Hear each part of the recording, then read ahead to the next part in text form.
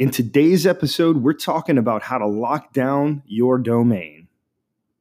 Welcome to the Divi Addicts Podcast, a podcast by Keegan Lanier Media, where our goal is to build a community of education-hungry entrepreneurs who want to learn and talk about the Divi theme and WordPress. So before we jump into today's episode, we have a quick message from one of our sponsors. So we're here. We made it. Episode 301, or Season 3, Episode number 1. And we're talking about locking down a domain. All we mean by that is where you're going to purchase your domain. And honestly, it doesn't matter so much, but there's a few tips that I want to make sure that we talk about here. And I'd love to get your feedback as well, because I really think most people go after the cheapest or the company that's promoting at the time. You know, years ago, everything was hosted on GoDaddy. Not necessarily websites, although a lot of websites were. It was get your domain at GoDaddy. You know, now Namecheap's putting a ton of money out there and trying to get some business. For me, the biggest thing and the biggest takeaway I'd like for you to have on this episode is that it doesn't matter so much where you buy your domain, but what I would suggest is that you buy all of your domains in the same place. The reason for that is you won't have to remember all of these different accounts, where this domain is hosted or where it was purchased and registered, where this other one is.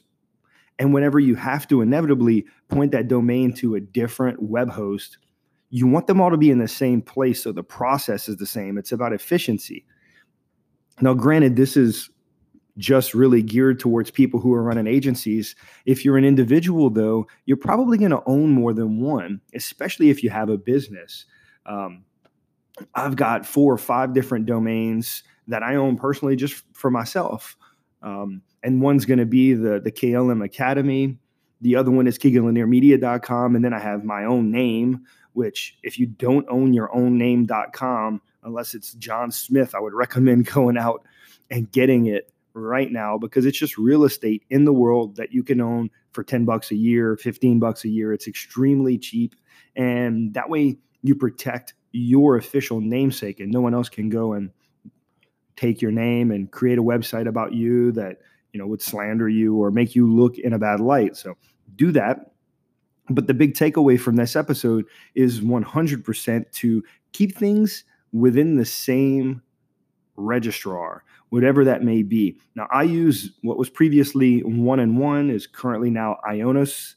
I will leave a link in the description of the show, and it is full disclosure. It is an affiliate link. If you use it, I will get a little something. Don't feel obligated. You can go straight and just Google Ionos or 1&1, and it'll take you to the website.